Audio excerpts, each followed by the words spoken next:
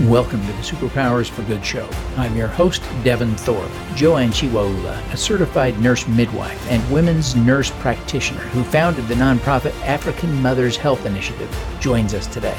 Her organization works to improve maternal and child health care in Malawi with impressive results.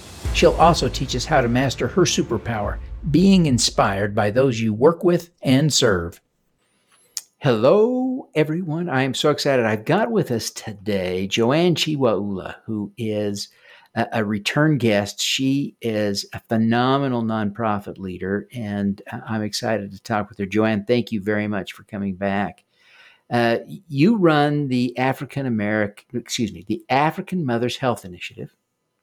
That's correct. Yes. And Thank you so much for an having me. amazing organization. Now, in a minute, I'm going to ask you to tell us about that. But I want to just insert one thought for the context of this discussion. When you and I spoke last, and it's been a couple of years, you told me about your superpower being really something quite unique. You said it was that you are inspired by the people that you work with and serve. And that is truly unique. That is interesting. We'll talk more about that. But before we get into that, tell us about the African Mothers Health Initiative. So, African Mothers Health Initiative is a small US based nonprofit that supports the provision of home based nursing care to critically ill postpartum moms, so women who have had catastrophic birth experiences, and also vulnerable newborns from 0 to 2 years in Malawi. Wow. It's amazing work. Now, you've been at this for a while. Tell us about your wins. Tell us a little bit about your success rate. Are you seeing a difference in statistics in the communities where you're working? Absolutely, absolutely. So, the issue that we are addressing is really that, we think a lot about maternal mortality, and we consider moms who have survived their births as a win. We don't really consider women who have had very difficult births and then continue on to have ongoing issues because of their labor and delivery and pregnancy experiences. That can affect them in terms of their ability to take care of themselves day to day, as well as their ability to take care of their families. So, women who are living in rural areas where they have to go and draw their water and collect their firewood and plant their fields, and if they are sick and unable to do those things, it's not only them who suffer in the short term, but their families, their children have increased mortality in the long run. So nurses go out and visit these women and assist them for up to 6 visits and also provide them with a small income generating stipend that they can use to support some sort of program after discharge. And then for the babies, when we think of the mothers who die, many women who die the period of childbirth would actually die soon after delivery. And so there's a baby there who no longer has access to breast milk. And in a place where you don't have easy access to formula, there's no government support for that, many of those babies die. So I've seen in the region some small studies where it shows that multiples, that's another babies who have increased risk of mortality. So there's a lot of twins and triplets in Malawi, and moms often don't have enough breast milk to support them. So their mortality rate may be anywhere from 20% to 35%. The baseline mortality rate for children under 5 in mortality is 5%. So huge increase over the baseline. And for orphans, it's around 60%, 60 to 80% mortality rate. So in Wow. our program, yes, it's incredible. It's incredible. In our program, we have a 95% survival rate among the babies that we care for. So only 5% mortality. So we brought that down from 60 or 80% with orphans and 20 to 35% in multiples, and brought that down to 5%. And in terms of the moms, so a lot of women, they'll have increased mortality over that first year after their delivery. And we've seen a lot of incredible outcomes with the women that we serve as well. Many of them will be marginalized because of their health conditions. And if they lose their uterus, they lose their baby, that's very important in terms of your status, um, your role as a woman, being a mother. So if you're no longer able to have children, a lot of times a woman would be left without a husband. But with our income generating program and also the nurses going into the communities and really providing counseling, not just to the woman, but to her family and the community as well, we've seen the reintegration of these women and the whole community coming to support these women in a way that didn't happen without the involvement of our program. So it feels incredible to be a part of this work. It seems to me, and help me understand if I've got this wrong, but it seems to me that if we think about nonprofit initiatives on a spectrum of sort of light touch, global reach to small reach but high impact, you're closer to that latter end of the spectrum, dealing with a very strong intervention, making a big difference in lives for women in some parts of Malawi. Am I thinking about that right, or Absolutely, missing that? absolutely. And what I'd like to add to that, Malawi, the healthcare sector is stretched incredibly thin. There's around 600 physicians for the whole country of 18 million people. If we compared that to a similar population in the US, we'd have about 47,000 physicians for 18 million people. So in Malawi, 600 physicians. So if you think about, really transforming healthcare, I mean, how can you stretch that even further and create population wide interventions? So my approach is really, let's look at the people who have the highest mortality and let's really try and focus our effort on them. And then overall, we can impact these statistics. So we're looking at the very most vulnerable and giving them high touch, over time, quality care that's very individualized and seeing an incredible transformation, incredible change with that. That's amazing. Now, you told me about your really special superpower, being inspired by those you serve, and it's really pretty profound. Um, I mean, I've heard lawyers, and I don't mean to pick on them, say things like, legal work would be great if not for clients. I've heard doctors say similar things. This would be great if it weren't for patients, and customer service reps, almost as a doctrine, seem to think this would be great if it weren't for customers. Uh, how do you get inspired by the work you do, or the people that you serve? How does that work? Well, at first, let me just say, when you initially asked me that question, I was a little taken aback because I don't see myself as having a superpower at all. And I guess I interpreted that to mean, what drives me, what motivates me, what keeps me going and doing this work and gives me the energy to do it. And 100% that comes from the people that we serve. Their in stories are incredible. I mean, just phenomenal. So, just as an example, 2 weeks ago, we had a focus group of women and guardians who had graduated from our program. And we had this one woman tell her story. And she her friend died and she went to her friend's funeral and she didn't realize that her friend had had a baby, and she saw the baby who was just a couple days old, and she saw people diluting a soda, and she said, who is that drink for? And they said, this is for the baby. She said, no, you can't give that soda to the baby. And they said, well, why don't you take the baby and try and find an NGO where you can drop off the baby since you live near town? So she took the baby and went around to different NGOs, and it was a premature baby, born at least a month early. And all the NGOs said, we can't take care of a premature baby. And so she took the baby back to the family and left it there. Well, before the night had even fallen, an older sister to this baby brought her the baby back and said, everyone has decided that we cannot take care of this baby, and we just need you to keep the baby and keep looking for an NGO.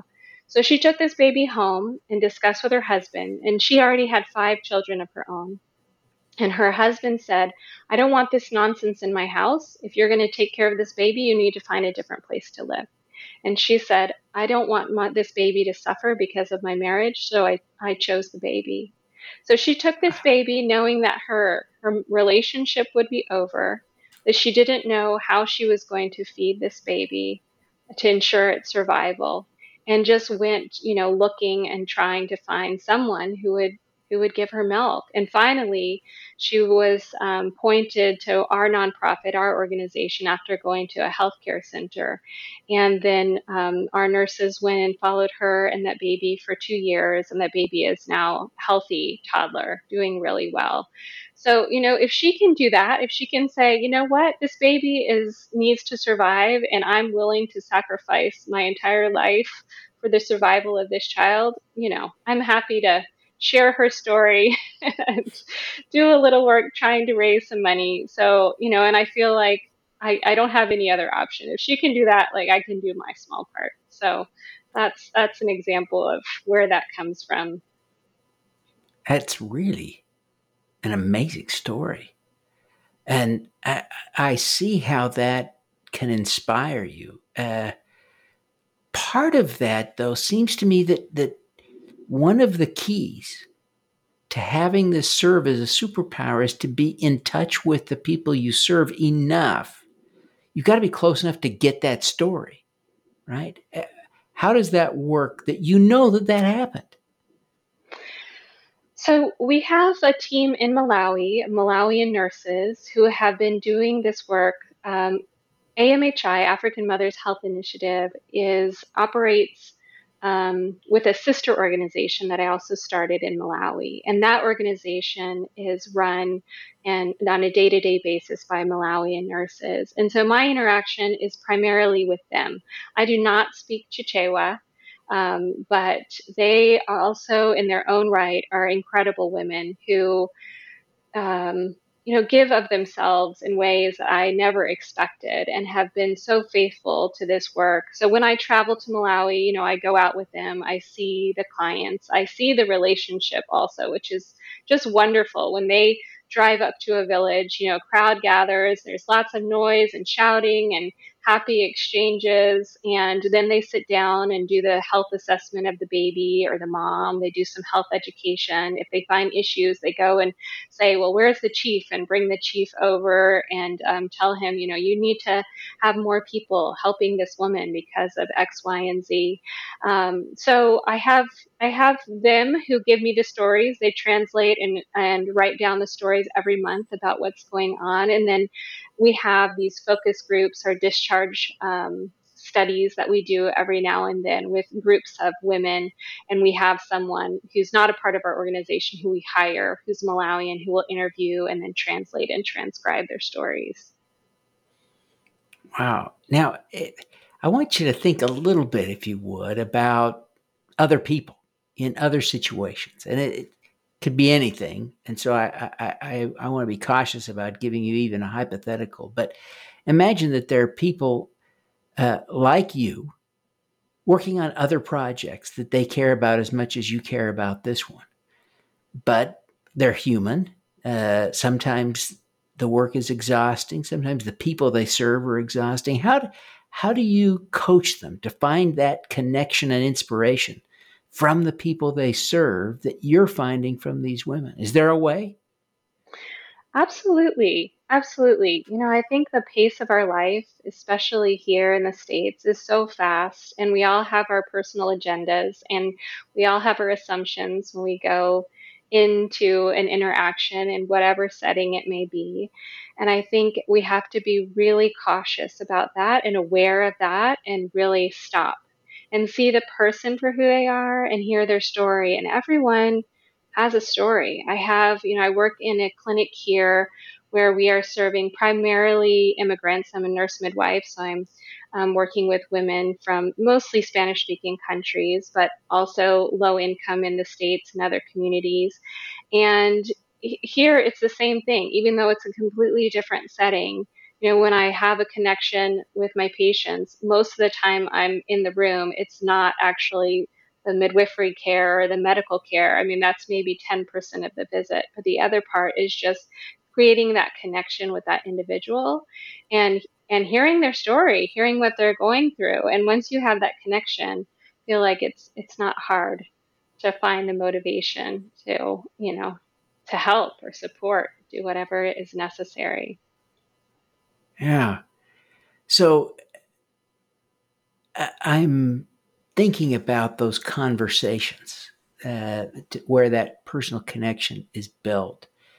And I'm wondering how, sometimes that's got to be a little bit awkward. Do you have some coaching for the kinds of questions or the way to phrase a question so that it's safe? So you make a connection with someone without offending them.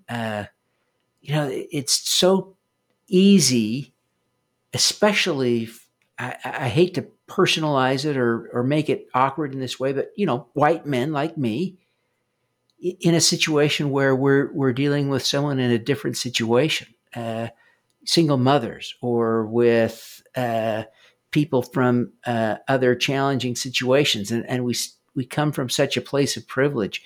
One of the things that handicaps me in a way is my fear of doing it wrong, of being offensive to people. How would you coach people like me to avoid those kinds of mistakes in a genuine desire to make that connection? Well, I so appreciate that that you're saying that and asking the question. I think first of all, we all make mistakes. We all put our foot in it from time to time, and we have to be a little bit fearless, to accept that. And I think when someone sees that you really want to see them, when you really want to know them, they will also be generous and guiding you and educating and communicating. As basic guidelines, I would say open-ended questions and listening more than talking and clarifying statements, all of those things I think we probably have heard many times, but Yeah, sometimes they're yeah. a little bit more difficult to put into practice. Um, but it's a good place to start. Well, that's great advice. It's a very practical way, but I appreciate your premise that if an effort from someone as clumsy as I am is genuinely motivated, that most people will give me, and I'm thinking of all the others who may be in the same kind of situation, that we can get maybe the benefit of the doubt if our intention is good and our attempt is genuine, even if it's clumsy. We're safe-ish. I hope that's what you're telling me. Yes, absolutely. Absolutely. And I think, some people do carry a lot of trauma with them. And, we have to understand that when we walk into a room, that they may have a lot of barriers, a lot of walls, and also be okay with that. Maybe the response isn't a warm response initially, but I think that, continuing to put that forward, that I really want to see you, I want to know you, I want to hear what's going on with you, and allowing that space to remain open, even if you initially kind of get the hand.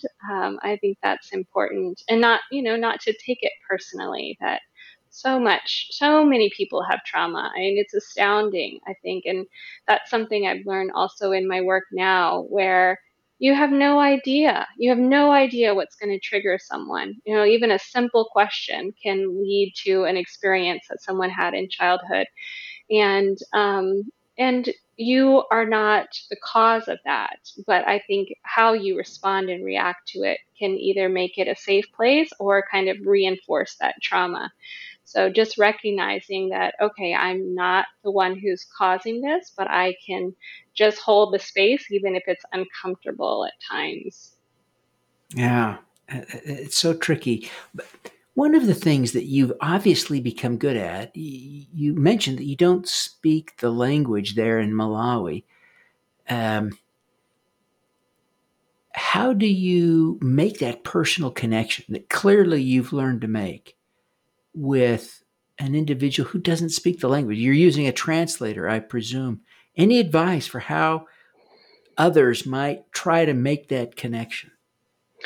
Well, honestly, when I started this nonprofit, I was living and working in Malawi. So originally, I was there for 3 years. I was working in the maternity hospital in the capital city where there were, 1,000 deliveries a month. And I started this work on my own, just driving around. I told the nurses when I found out this was happening, that babies were dying after the deaths of their mothers. I told the nurses, if you ever have a baby who has survived the mother's death, just let me know and I will get in touch with the family and I will drive and I will bring them formula. And so I was doing that on my own, but I have to say that once I handed it over, I formalized the nonprofit and handed over the real work to the Malawians.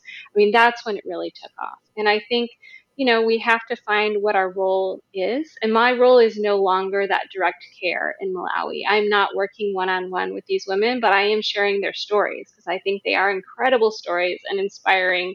And, people remember them. So that is what I feel my role is at the present. But the Malawian nurses, they go in, and because they speak the language and understand the culture, they pick up on things that I would never pick up on. So for one example, they were visiting this woman who had a severe infection after delivery, and actually her uterus ended up rupturing, and she had a hysterectomy, and the people in the village had just kind of shunned her. And the nurses investigated a little bit and found out that people believed that she was unfaithful and that this is why this had happened to her. They didn't understand that she had had a long labor that was not going on normally and she needed a C-section. So once they were able to explain that, she was reintegrated into the community. And that's something I never would have picked up on, and I would have never been able to help in that process. So I feel, I had some personal investment in this in the beginning because it really was the relationships that I had, and it felt so good to go into a village and people to get excited to see me. But I recognize, the better care is really supporting the empowerment of these Malawian nurses to do this. And when I see what they are doing and the outcomes they're having, it just reinforces that that was absolutely right. I feel really good about that. So part of what you're saying is the people who inspire you are not just those you serve, but also those you serve with. The Malawian women who are doing some of the work that you started out doing, and now they're doing with you as part of your team.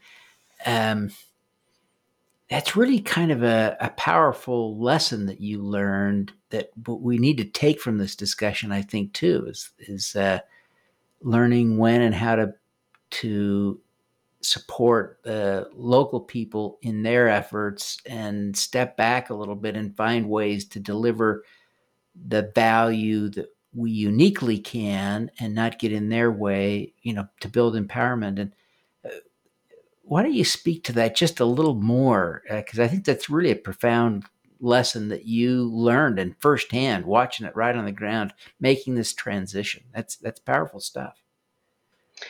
Absolutely. Absolutely. I, there's obvious things that I have access to. I have a great internet connection. I can do things like this, have a wonderful opportunity to be a guest on a podcast so I can share these stories. And this issue is something that people are really struggling with and suffering silently with. It's causing a lot of mortality and morbidity. And I'm sure many places in the world, not just sub Saharan Africa, I would imagine, and many places in the developing world. So, if I can elevate the stories of these women and use my platform for that, then that's the role that I should play. I really enjoy providing the direct care, and I will always do that in some form or another in my life.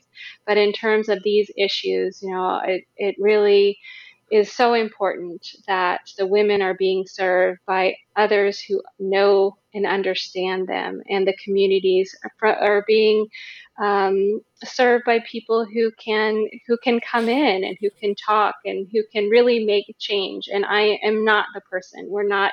This is not the way we should do development work. I feel very strongly about that. Like come in and tell people what they need and then try and make that happen. But really, if we identify an issue, then okay, we can start something, but then support the growth, the spontaneous growth from there, from the bottom up. No, that's. I think that's really good advice, and probably a good place for us to segue toward the end of our discussion. But Joanne, as you think about this principle of taking inspiration from those you serve and serve with, what final advice would you give to people trying to develop that skill, that superpower, if you will? Hmm. Let's see. Well, as I mentioned, I think it just slowing down and noticing the individual in front of you and making time and space for them, even when it feels stressful and that, this is taking too long, that usually there are some big fruits, some good things. I think keeping a sense of humor is also very important about it all. And, honestly, I think in terms of self-care, also considering that because depending on what work you're doing, it's easy to feel sapped and drained by it. So I think there's always that kind of push and pull relationship between how much to give and invest. And um, sometimes I think when we're getting sapped, when we're getting overwhelmed, it's because we don't believe other people can do something as well as we can. So again, stepping back and sharing your platform with someone else, and that also helps alleviating some of your own workload. Yeah, I hear you. I hear you. Well, Joanne, thank you so much for taking the time to be with us and for your incredible sage advice. It's so helpful on so many fronts, but your message about how to connect with the people you serve and serve with, and how to step back at the same time to empower local communities to solve their problems and to be uh, kind of well, I'm thinking of an old cliche that'll date me, but right, the wind beneath their wings, right? All the women of a certain age will get that reference and wonder why I know. But in any case, great messages, Joanne. Thank you so much. Really appreciate it. Yes, Before you go, do you want to tell people how they could get in touch with you and learn more about the work you're doing? absolutely. Thank you so much again for this opportunity. So my nonprofit our website is africanmothers.org.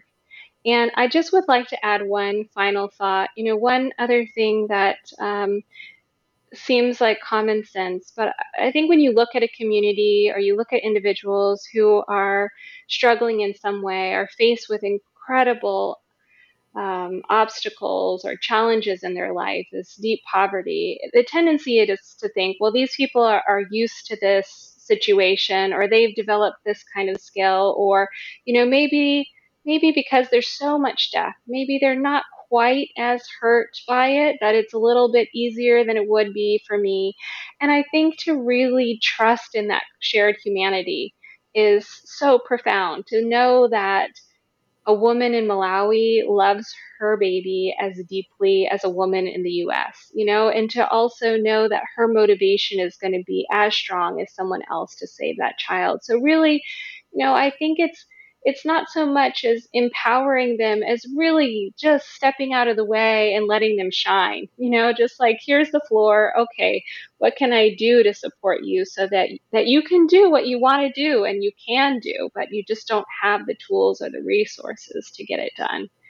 So anyway, that was just one final thought. But That's a again, I great really thought. appreciated this Great conversation. thought. Well, thank you. And thank you for punctuating the conversation with that great final insight. So, Joanne, thank you so much for taking the time to be with us. And thank you for all the good that you're doing in Malawi and here at home in the United States. And I'm thinking Dallas. Is that what you told me in Texas? Austin. Austin, Austin. sorry. Yes. Oh my Close. gosh, please That's all forgive right. everyone in Austin's going to give me crap now. I apologize. Please forgive me. I've been to both cities and love them both equally. It's totally good. Being very diplomatic. I'm I know which one trying is my better. best. Not trying to pick a fight with anybody. Joanne, thank you very, very much. And we wish you every success in the great work you're doing. Thank you. Thank you so much. It was my pleasure. All righty. Let's do some good. Thank you for tuning in to the Superpowers for Good show. Twice each week, we host changemakers who share their impact, insights, and superpowers. Don't miss another episode. Subscribe today at superpowersforgood.com. That's superpowers 4 good.com. Don't forget, get your copy of the book, Superpowers for Good, as an ebook, audiobook, paperback, or hardcover edition via your favorite online retailer.